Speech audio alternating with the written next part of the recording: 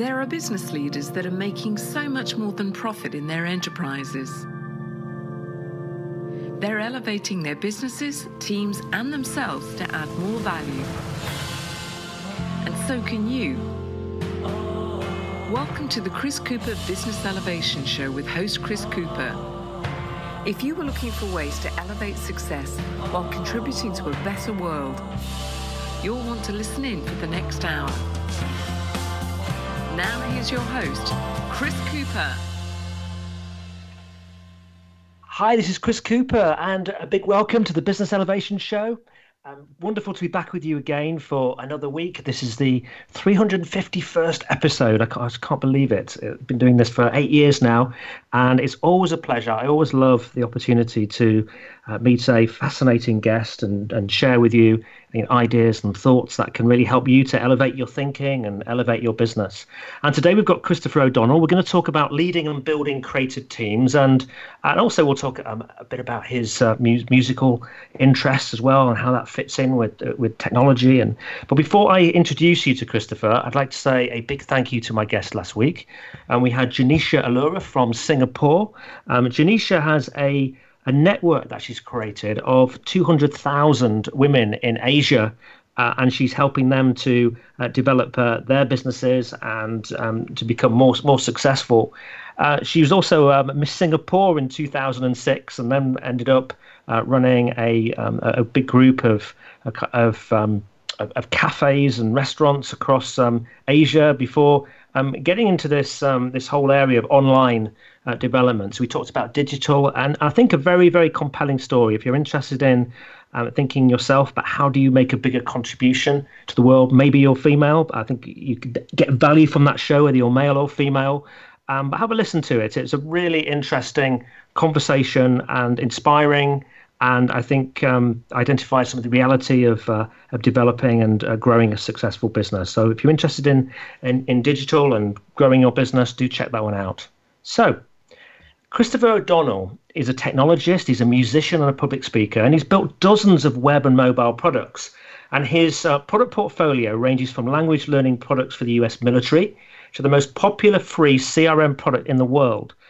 Now, today, Christopher serves as Senior Vice President of Hubspot products, which he's led from startup, which was $50 million in revenue, to being a successfully publicly traded company, now $600 million in revenue. He has become a staple in the product management community and was recently named one of the best product leaders of 2019. He's a highly rated public speaker, a frequent guest lecturer at MIT Sloan School of Management and major global corporations. He speaks on topics like leadership and team building, a bit like myself. However, I have to say, on a live stage, I've not spoken to audiences of over 10,000, only on the radio. So that's pretty incredible. Outside of his day job, Christopher spends his time as a songwriter and guitarist for his band The Providers, with whom he's recorded dozens of songs across a variety of musical genres. And there's some really interesting work he's been doing. There's some music that's going to be coming out shortly from The Providers, so we can have a chat about that. So huge welcome to the show today to Christopher O'Donnell. Thank you so much for having me today, Chris. I've been looking forward to this and excited to connect with you and your listeners. Likewise, great to have you on. Now, Christopher, I often like to ask people where in the world they are at the moment. Where were you based? I am in the Boston area. So our office is in Cambridge, Mass, so sort of greater Boston area. Excellent. So a nice area of the United States. We have people from all over the world on this show, and it's always fascinating to know where people are based. So tell me, Chris, I mean, were you brought up in Boston? Where did you grow up? And how has it led to what you're doing today? Yeah, I have. I've grown up in New England, sort of within an hour or two of Boston, basically my whole life. Grew up in southern New Hampshire, which is a really beautiful area. And then, went to school in Rhode Island, south of Boston, and then settled in the sort of Cambridge area right after college. So I've been around here pretty much my whole life, yeah. And is it getting beautiful at the moment? Because there's autumn, and I think of New England and the leaves changing color, and it's a very special landscape there at this time of year. Yeah, well, right now, it's funny that you mentioned it, because right now, this period and perhaps last week, maybe even the week before in mid-October, mid to late October. This is when people pay money to fly into Boston and take buses up through the country where I grew up. We call it leaf peeping.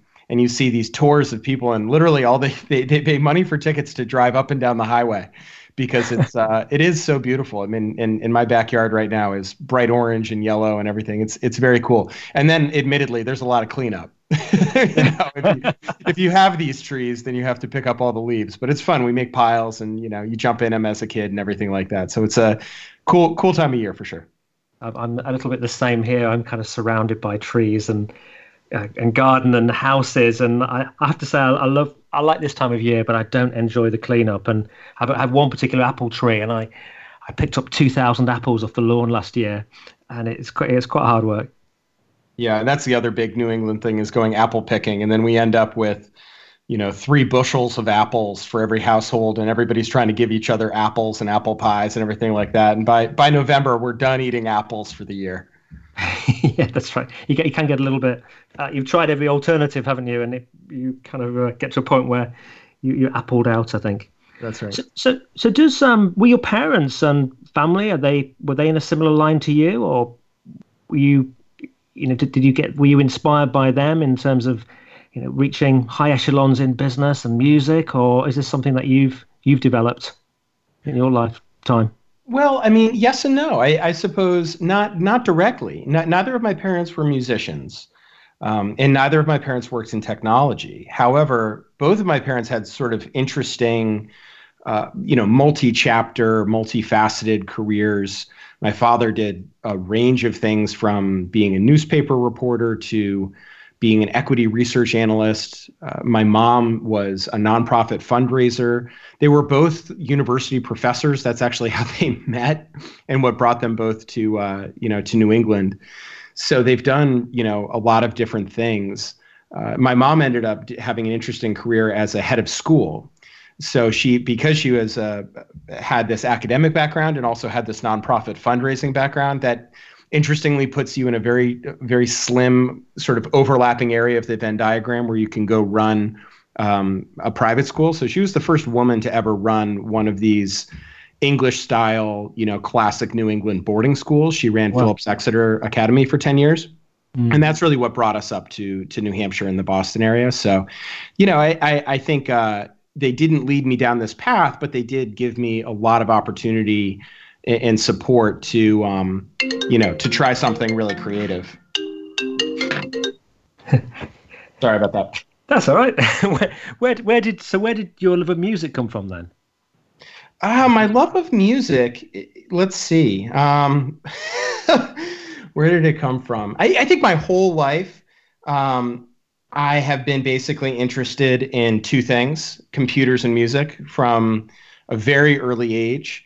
I was interested in technology. I got a computer when I was 11 years old, and it came with no software and no disks and no anything. And so I sort of had this hand-me-down Apple II GS, and I had to make my own fun with it. So that led to me learning how to program in BASIC at the time, at a pretty early age.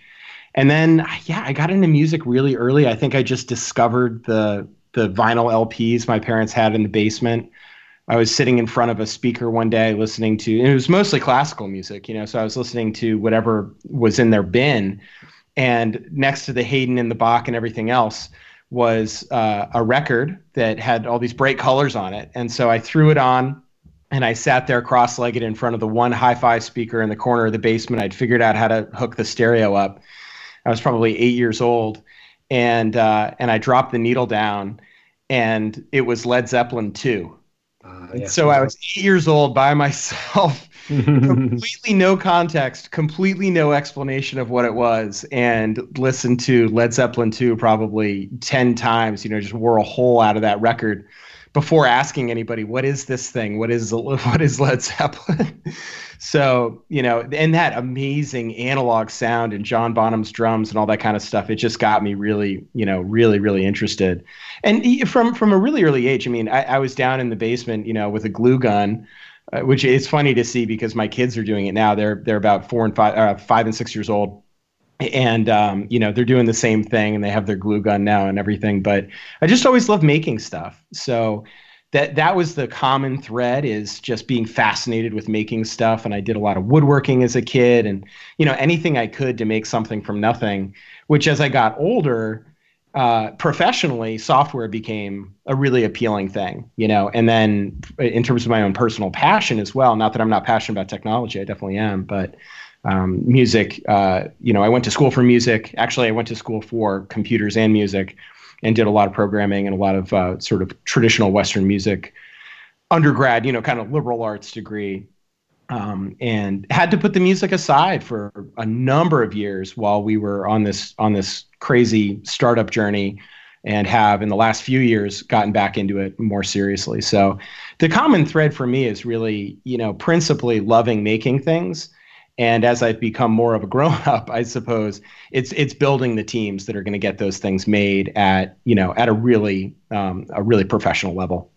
Brilliant, and it's fascinating, isn't it? How that moment, you're imagining you sitting in your basement listening to Led Zeppelin 2, and how when you something catches your imagination like that, it becomes a special moment in your life, doesn't it? That you remember. For me, it was going to stay with some friends of the family. I was probably maybe 9 or something like that in age, and a friend of my father's put some headphones and said, "Have a listen to this," and it was a live recording of Thin Lizzy, and I can still remember it now, and it just completely raptured me. I spent the whole weekend listening to it over and over again, and it influenced my musical tastes long term.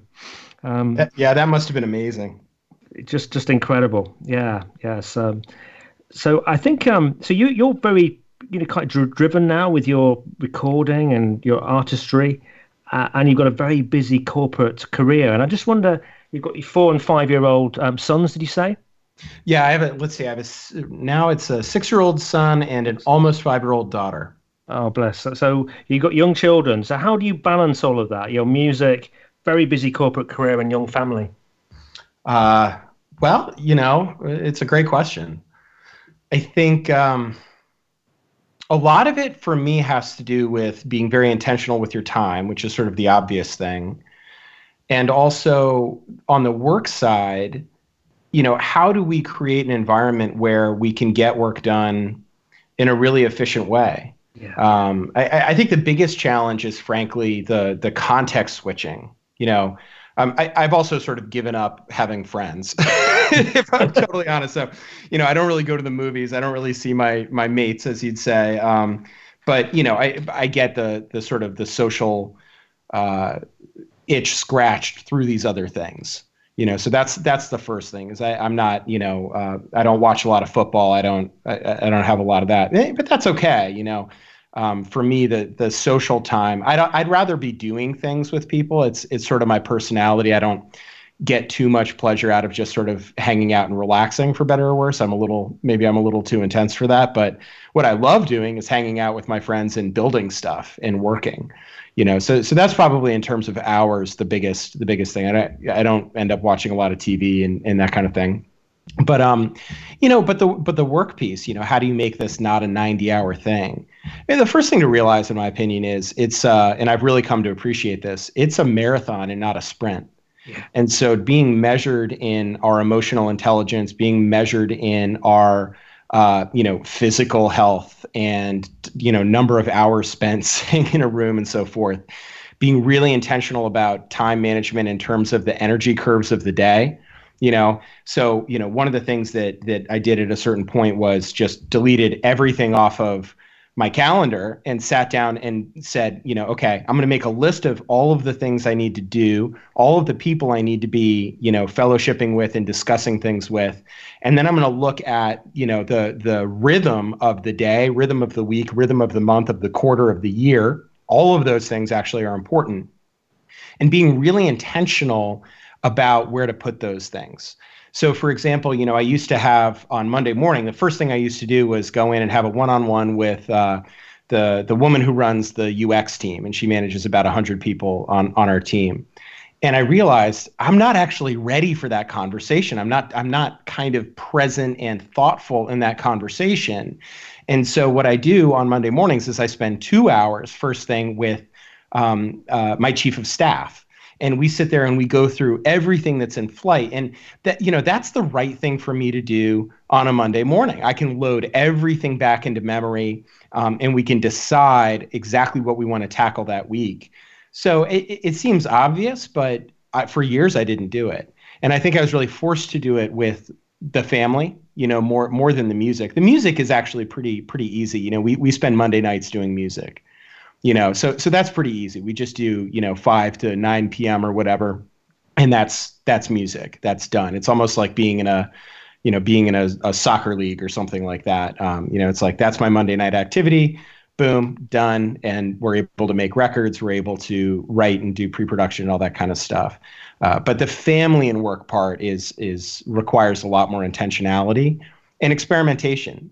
How do we find the right rhythm? Is it that I come home early and then I hop back on work? Actually, I tried that. A lot of people do that. It doesn't work too well for me. It works better for me to work a little bit later and then transition into family time and have fewer things hanging over my head, because then that time is more valuable with family.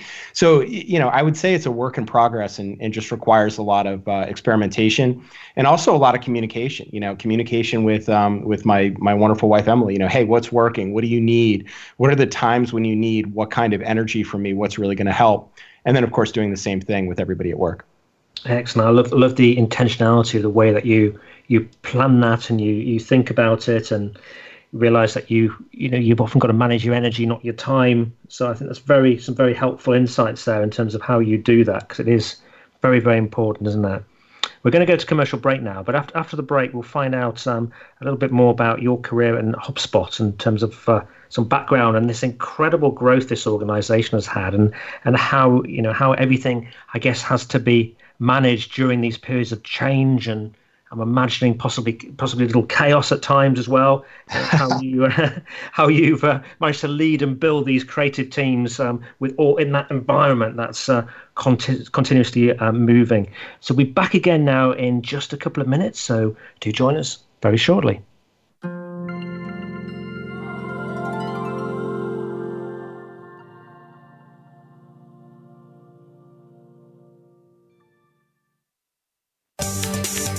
From the boardroom to you, Voice America Business Network. Would you like to work personally with the host of this show to help realize your potential? Chris Cooper supports business leaders and high potential individuals to achieve greater success in their businesses and careers. Support includes the opportunity to join a high return group mentoring and mastermind program called the Achiever Program. One-to-one mentoring and coaching, facilitated leader development workshops and speeches. Email info@bemoreachievemore.com to arrange a free, no-obligation consultation to see how Chris and his team can help you. Have you become a member yet? Sign up now to become a member of Voice America. It's always free and easy. Plus, you get to take advantage of some great member benefits. Get unlimited access to millions of hours of on-demand content across all of our channels. Keep track of your favorite episodes, shows, and hosts in your own customizable library. Find out what shows you might be interested in based on your favorites. Plus, you get insider access with our newsletter. Membership gives you more. Sign up at voiceamerica.com and click register at the top right. From the boardroom to you, Voice America Business Network.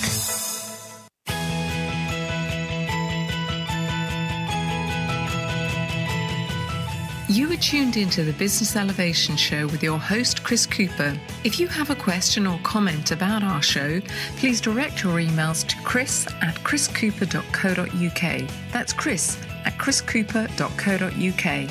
Now back to Chris Cooper. Hi, this is Chris Cooper. I'm with Christopher O'Donnell. We're talking about leading and building creative teams. I'm just smiling slightly as in the break, Aaron, who really supports me well with this show. He's our engineer, and he was just saying in Phoenix he's been really cold this morning because it's only been 66. Those are sort of temperatures that we're very grateful for in the United Kingdom. So let's just find out a little bit now, Christopher. We started talking about this, your intentionality and how you manage things with your time and energy and family. And tell us what about HubSpot? What do they do, and what does Senior Vice President of HubSpot Product entail? Yeah, absolutely. Well, our founders, Brian Halligan and Dharmesh Shah, some 13 years ago, had this startling and crisp realization that the way that humans shop and buy has fundamentally changed, particularly for businesses and for business products. It used to be that you could take Yellow Pages ads out and go to trade shows and sort of hang your shingle out. And then in the course of the sales process, of course, companies would have all of the information. My dad raised me to say you can learn anything with a nickel. And what he meant was go to a payphone and call a sales rep. And that was that was good advice. It served him well in equity research, But the world has changed, and it's now, the world of the internet, the world of shoppers and consumers and professionals having the power. And we buy because we search for things online. We buy because we hear opinions. We read reviews on g2crowd.com for business software and so forth. And so how are businesses to match this challenge? That was the opportunity. So Brian and Dharmesh started down this path of building a software suite. Today, we think of it as a CRM suite. So it's really customer relationship management, a contact database, and the full canonical record of all of your interactions with everybody who knows about your business. So that means we have the world's largest free CRM. We think of it as sort of the Gmail of CRM. And then 3 paid products, a marketing product, a sales product, and a service product, so that businesses of any size can deliver an amazing, delightful experience to their customers. And frankly, our customers are superheroes at work because they can build websites, they can do automated email campaigns, social media marketing, they can take out Google AdWords and Facebook ads, they can track their pipelines, they can manage all of their customer support from one platform. So that's been really interesting for me. I joined when we just had, in many ways, the beginnings of the marketing part of the product. And I've seen the journey of going multi-product, of doing the free CRM, and really building out what ultimately is a very broad product line. And you're growing massively. I mean, I know you've now got a couple of hundred people working in your team. And while you've been in Hubspot over the last few years, it's grown 10 times. What there are other organizations like Salesforce out there with CRMs. What do you think has been the reason for that growth? And also, for you, what have you found that the sort of biggest challenges when it comes to teams? Right. Well, why has it grown? I suppose our founders were right. Ultimately, if the founders are wrong with the vision, there's only so much anybody else can do. And so I give them, and we all give them, an enormous amount of credit for really seeing the future here. Which they saw very in quite crisp focus, certainly, and continue to, at least in my estimation. Picking a great customer, I think that's a really important part of scaling a business, is understanding who your target customer is, not trying to be all things to all people. And this idea of choosing marketers and later sales and service teams that really had a need for, software for generalists, marketers who were going in to do 20 different things over the course of the day. That was our niche. And it turns out that niche is not a niche at all. It's an enormous gap in the market. So I think it's worked. I think the fundamental idea of the business is very strong, and that's really helped us. And then across the company, I think the company has executed well. Certainly you have to make the math work, and you have to, deliver what you promise to customers. And we've been, it seems, reasonably on the mark there, enough to see the growth. Now, what's the hardest thing about building the teams? Geez, I think it's, and you and I were talking a little bit before we hopped on the air. How do you keep it fun? How do you keep it exciting so that you're attracting not just more people into the business, but you're actually attracting better people, and those people are more likely to stay, and they themselves become the trainers, the future leaders, and then later the trainers of the next generation of future leaders. I think the people side of it is enormously difficult. And I think we have been able to do that. The people that we're hiring continue to come in and teach us all sorts of amazing new things and raise the bar. So that's probably the number one challenge: growing leaders, taking star individual contributors and putting them into management positions where they're really caring and candid and effective managers through, everything that we go through as leaders and managers. That's definitely the tip of the spear in terms of what's hard about it. And how do you describe this sort of cultural environment that these people come into? How would you describe your values and culture? Well, we describe it in a lot of ways, and we have our product values on the product team. As a company, we have a framework that we call HEART, which is humble, empathetic, adaptable, remarkable, and transparent. So we do make an attempt to articulate it. We certainly do.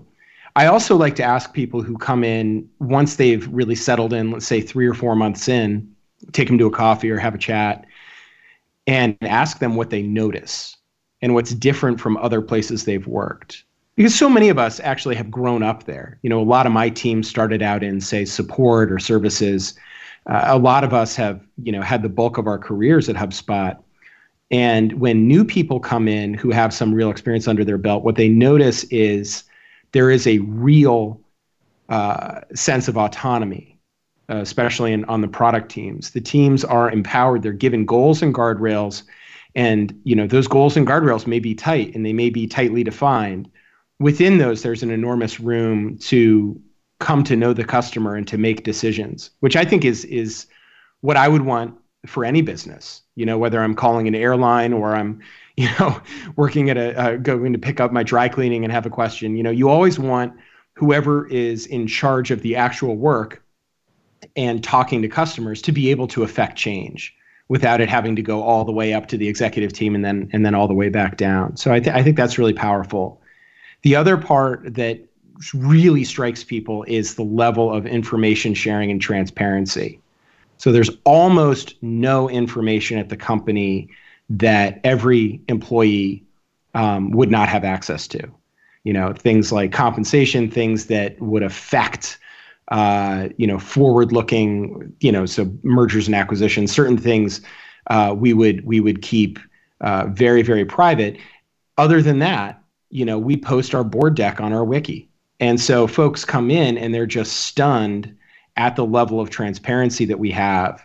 And it really helps. It makes communication and change management within the company so much easier because people already have an enormous amount of context. And then that extends to customer perspective.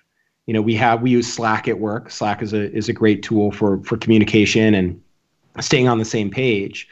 But we invite our customer voice into that. We have a room in Slack with over 1,000 people in it. And we get every customer satisfaction survey posted in there in real time. And we can all go in real time and discuss it, reach out to the customer, learn more, post back that information. And, at scale, we've been doing that for 1.5 years or so now. And as it scales, it's just remarkable because, again, we all have the same customer and employee kind of context and strategic context in memory and ready to go. And it allows us to, 1, grow future leaders, 2, make strategic decisions and changes with a lot of information, and 3, just do the right thing. It's so much easier to do the right thing when everybody has that level of context, already front of mind. Well, I really loved listening to that, and it made me think, why do many organizations not get it? And if you think what you've described there in terms of, giving, there's goals and there's guardrails. However, people have got the freedom to be able to do the right thing because they're in front of the customer rather than have to kind of escalate it. And you look at organizations like Ritz-Carlton, Southwest Airlines. Absolutely. These kinds of companies, do give a lot of empowerment to their people and let them get on with it. And, there's amazing stories, isn't there, that come out of these organizations where, someone's been able to go that extra mile for a customer and then suddenly it's gone viral and everybody's hearing this great story. But then there were so many companies who not only put goals and guardrails, they put barriers up.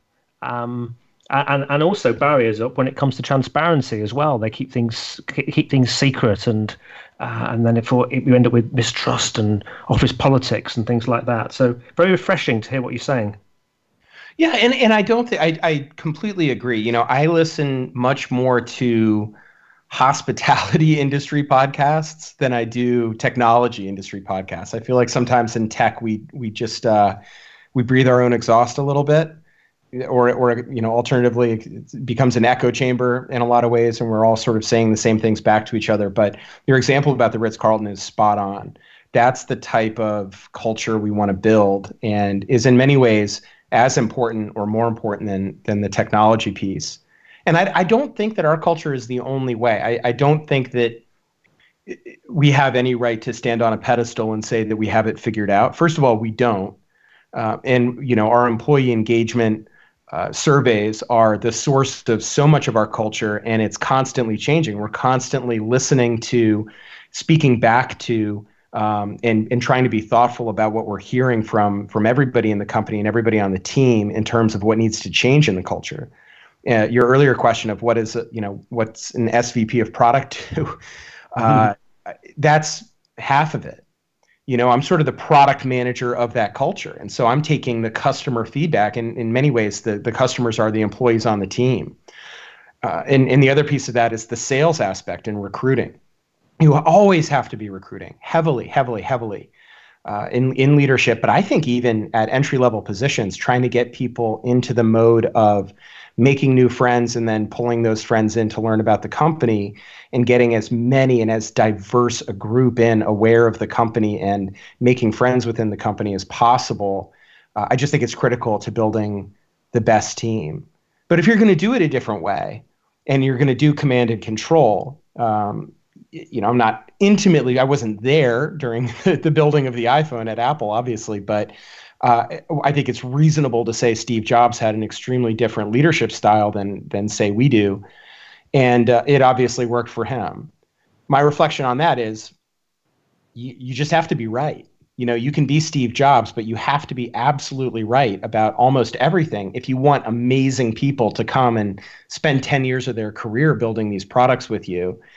And I just, you know, look, I feel like I know the customer. I feel like I know SaaS products reasonably well. But I can't tell a software engineer on the front lines of our team the right way to build the one thing that he or she is building that day.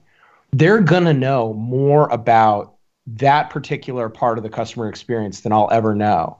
And so then it becomes, you know, that's when the story sort of starts, and you say, okay, how can we help those frontline people connect the dots between what the company is trying to do and literally the line of code that they're writing that day, you know, and taking to production. And what you get is, I think you get two things. You get a greater accuracy of what matters. You know, those teams are going to make better micro decisions on features and usability than I will be able to make for them, or their boss would be able to make for them.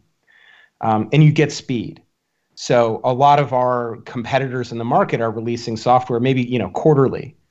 And we're taking new live product improvements to production 900 times a day, you know, which stuns a lot of people, but it's commonplace for us. It's like drinking a Coca-Cola or something, you know, to be able to take your work and bring it in front of customers and get feedback and roll it out incrementally and be thoughtful about it, but also move very quickly. That's a huge competitive advantage for us. That's very interesting. So you've designed this culture as well to enable you to deliver at speed. Yeah, I mean, we have 110 product teams. Each one of those teams has a very clear scope of ownership.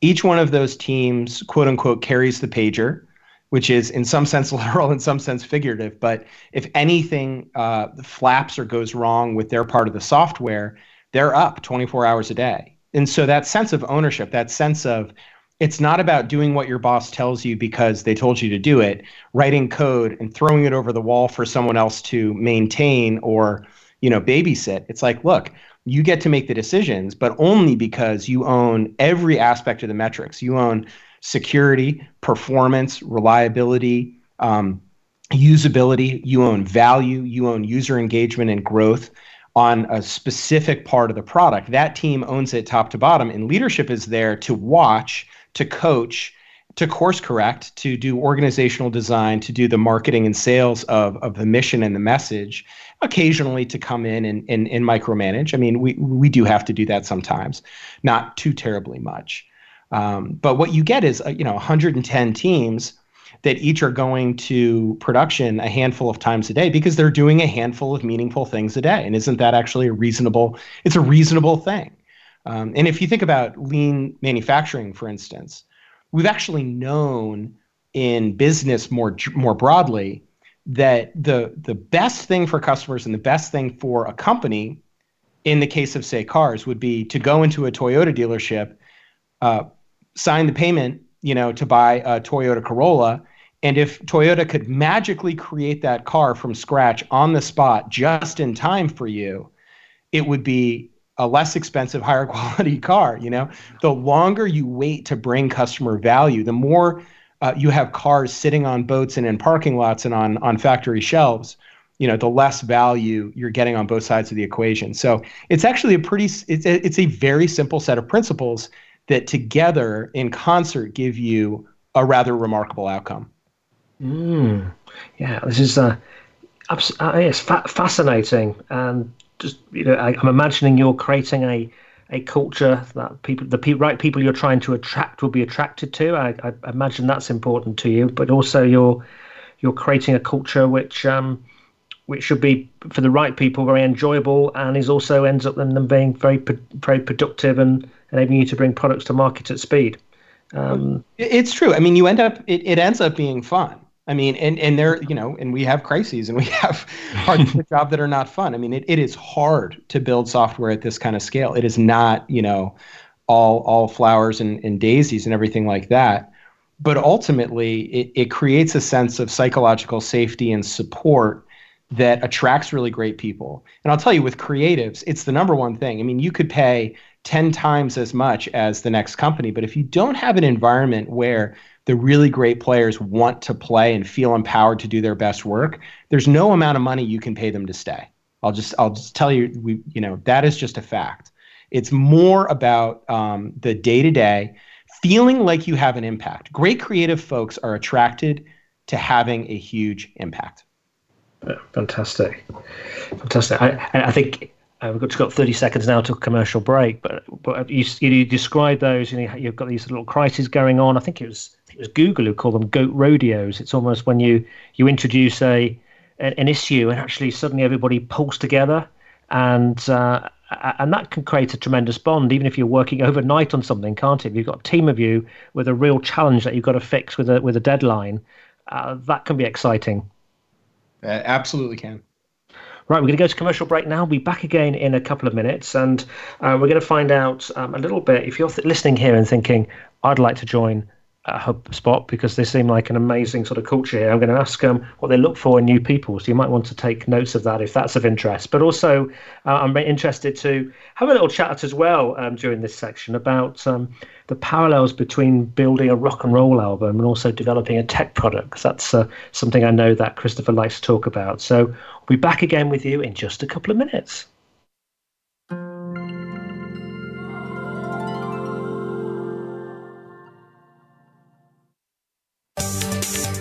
From the boardroom to you, Voice America Business Network.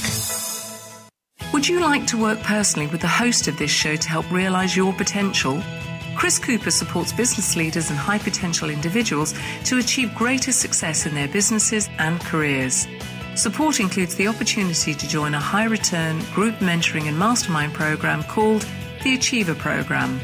One-to-one mentoring and coaching, facilitated leader development workshops and speeches. Email info@bemoreachievemore.com to arrange a free, no-obligation consultation to see how Chris and his team can help you.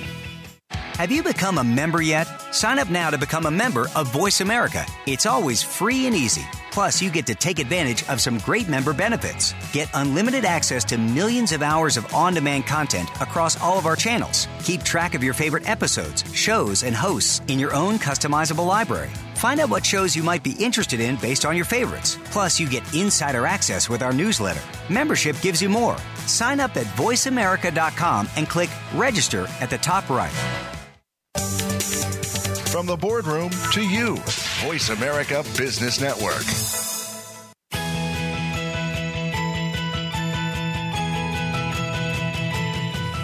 You are tuned into the Business Elevation Show with your host, Chris Cooper. If you have a question or comment about our show, please direct your emails to chris@chriscooper.co.uk. That's chris@chriscooper.co.uk. Now back to Chris Cooper. Hi, this is Chris Cooper. I'm talking to Christopher O'Donnell from Hubspot, and we're talking about amazing culture at HubSpot and about leading and building creative teams.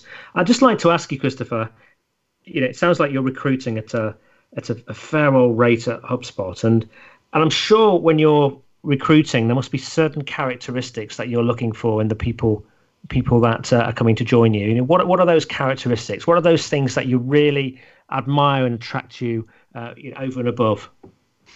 Right. Well, I can speak to the product team. And, I'm hiring product managers, user experience folks. I'm also very close to the engineering hiring. And there's a certain culture around that and certain things that we look for. And then there's the broader HubSpot sphere. And I'll try to speak to both of those. I think from the broader HubSpot sphere, our perspective is, first of all, rooted in diversity of experience, of background, every imaginable kind of diversity. I think that makes a lot of sense simply because diverse teams perform better. That's been proven in the research a million times. So anybody who's listening, I would encourage to check out hubspot.com/jobs and see if there's something that seems interesting. And please don't for a moment let imposter syndrome get the better of you and not apply. Introduce yourself and let us know who you are and talk to the recruiters and get a sense of the different departments and what we have to offer in terms of roles. From there, inclusivity. Inclusivity is what gets the best ideas once people are in the door, and also, gives people the freedom to fail and so forth. And so we're looking for people who are highly empathetic and are very good at perspective taking, can think through various aspects of a problem, and are really good listeners. Remarkability is a big part of our culture too. We're looking for very talented people and people who have a high ceiling, so to speak, a lot of wattage. That's definitely a big part of it. And as I mentioned Hart earlier, humility. My favorite interview question often is, tell me the story of the worst grade you ever got. Just because it's an opportunity for humility. It's an opportunity to see if people handle challenge with good humor, and that's a really important part of our culture because, the failures are meant to be small and common for a greater positive result. In terms of product in our part of the world, there's some things we look for as well. Passion for teaching, passion for both learning and teaching. So this combination of coachability and willingness to take feedback is huge. And we interview for that. And we also are very curious about the ability and attractiveness to candidates of becoming a teacher and sharing what they may have learned in their career and examples of becoming a teacher and a mentor, even separate from management, of course. So we look for those things. We also look for grit. You've danced around this a little bit, but just the amount of change that happens when you're scaling up and moving quickly. Some roles stay reasonably similar, and a lot of roles, particularly I would say senior manager and up, those roles are rapidly changing. I started out as an individual contributor, and our team is a couple hundred people now. So clearly I've had to learn a lot on the job. So, being open to that kind of rapid change and your job being very different and being comfortable with ambiguity. I think those are some of the things that we look for. But People come from all sorts of different places. We are hiring increasingly remote, depending on the geography. So there are a lot of really interesting opportunities. Hubspot.com/jobs. I've hired 100 people in 2019. So, and that's just one department. We have roles open in literally every department across the company. I encourage people to check it out and at least have a conversation with us, whether you're actively in the job market or not. It can be great. There are people in leadership on my team. It's been a 2-year conversation before they've shown up on the team too. So even if you're happy in your current role, it doesn't hurt to learn a little bit more about us. That's great. And you've got offices in the US and Europe, and we have offices in Cambridge as our headquarters. And then we have a smaller office, a couple hundred people in Portsmouth, New Hampshire, up by actually where I grew up. Then we have an office in, Sydney, Australia. We have Singapore, Tokyo, Berlin, Paris, Bogota, and then a very sizable office, I want to say 600 plus people in Dublin, Ireland. Ah, okay. So is that Cambridge in the US? Yeah, Cambridge in the US. Yeah. In the UK. I say that because Cambridge in the UK has become a very popular location for big business. There's a lot of big business around. I feel like there are parallels because Cambridge, obviously, in the UK is a big university town, right? It is, yeah. Yeah, I mean, Cambridge, Mass is the university town. We're right around, for the US at least, we're right down the street from MIT. We have tons of DNA from MIT. Our founders met at MIT. And then Harvard is around the corner, and then you name it, Tufts, Boston University, Northeastern, the list goes on and on and on. So it's I feel like they're sister cities sharing the same name. And you mentioned there that, we slightly skirted around the fact that there's we talked a bit about the transition, but we didn't talk too much about, adapting our mindsets and having to adapt your mindsets for all that sort of change.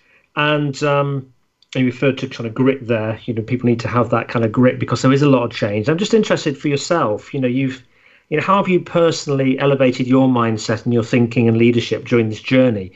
Because I think the role that you're doing now is probably very different to the role that you started.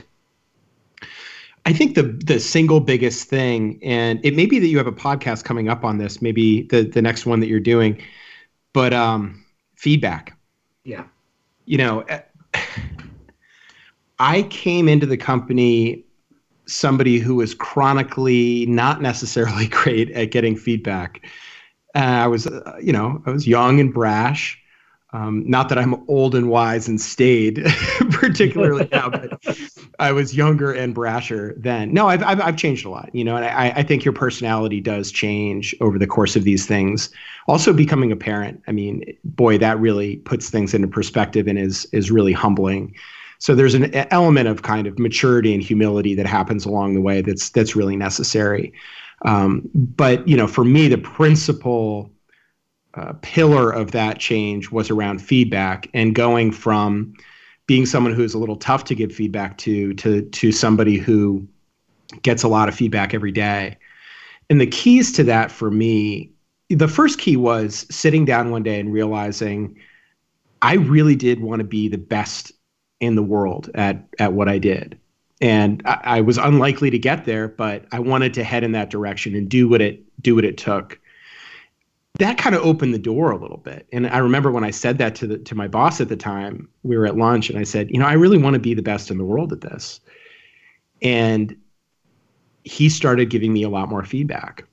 He said, I know you want to be the best. And so I'm going to tell you this stuff.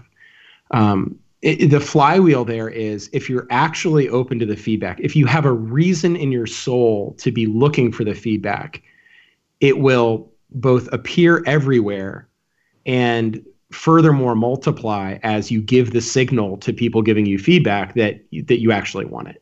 And that goes for teams too. I mean, when we do our employee engagement surveys, it's an extremely critical part that we follow up afterwards, which we do with a detailed write-up and all of our thoughts on what we're hearing. And then we do Ask Me Anything sessions, sort of town hall type chats where we take questions.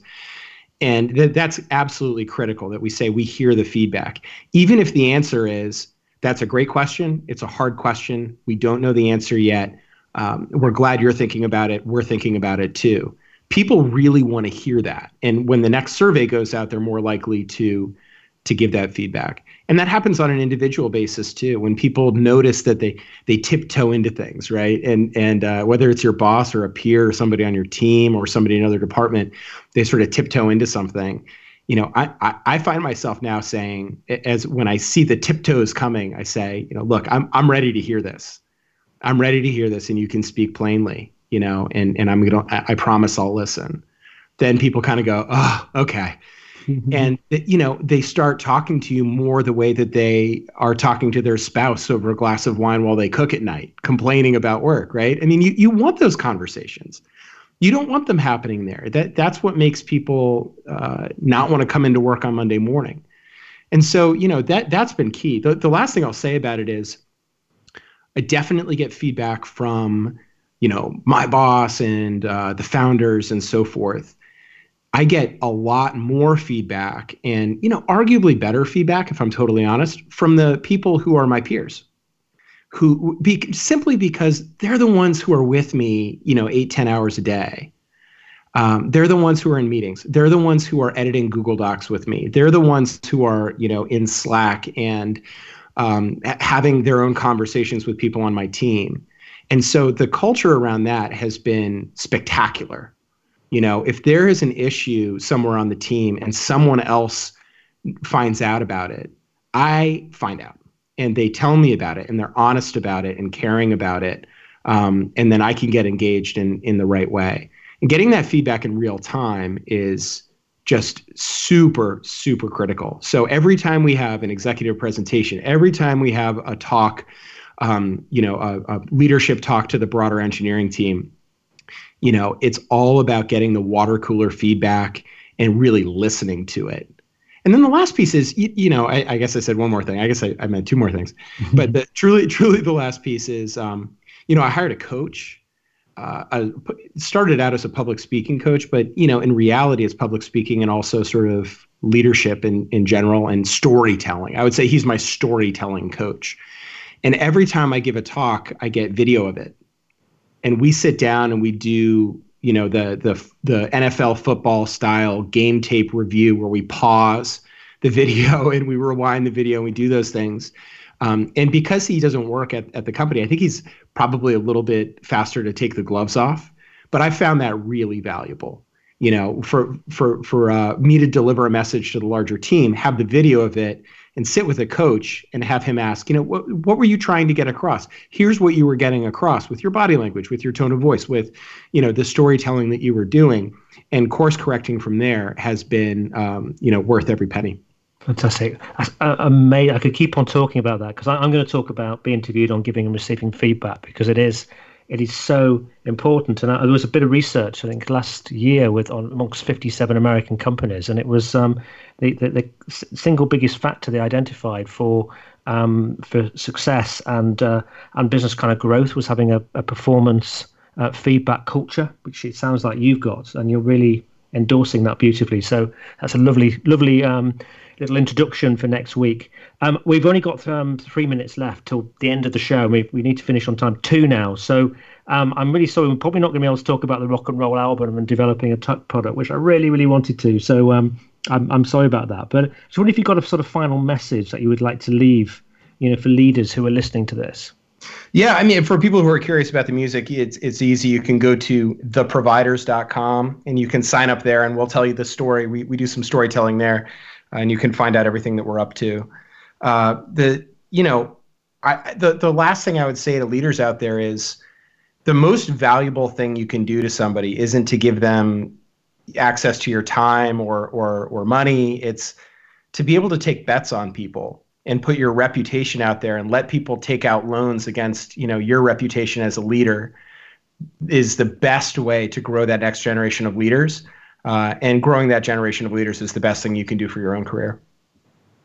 Christopher, amazing conversation. It's been a real pleasure and honor to have the opportunity to talk to you and listen to your wisdom and hear about this amazing culture at Hubspot and really start to understand its why it's growing so quickly. And I think the culture that you're creating there is clearly having a huge impact. So a huge thank you to you, Christopher.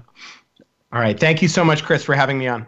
You're very welcome. So go to theproviders.com if you want to find out more about the music, and hubspot.com/jobs if you want a job at HubSpot potentially. And on next week's show, I'll be talking about giving and receiving feedback. I'll be interviewed by John Jennings on that subject. It's an area that a lot of my clients have been asking about of late, and have been delivering some programs on giving and receiving feedback. It is so important if you want to develop and grow. And as I mentioned there, performance feedback culture is very, very important. It's the one way we develop. And it really is kind of the breakfast of champions, and having that openness that Christopher talked about to receiving it is so important, as well as being able to give it in a kind of artful and clear and sensible and kind way, really. So we'll be back again with you next week. Any questions, comments, send them to me at chris@chriscooper.co.uk, and always love to hear from you. And I shall start to get a little bit more active on the Facebook page linked to the Business Elevation Show. So if you want to put any comments on there or sign up for it, then do that, and we'll start to have more of a dialogue on there around thoughts on different shows and things like that. So once again, huge thank you to Christopher O'Donnell, and I wish you all well.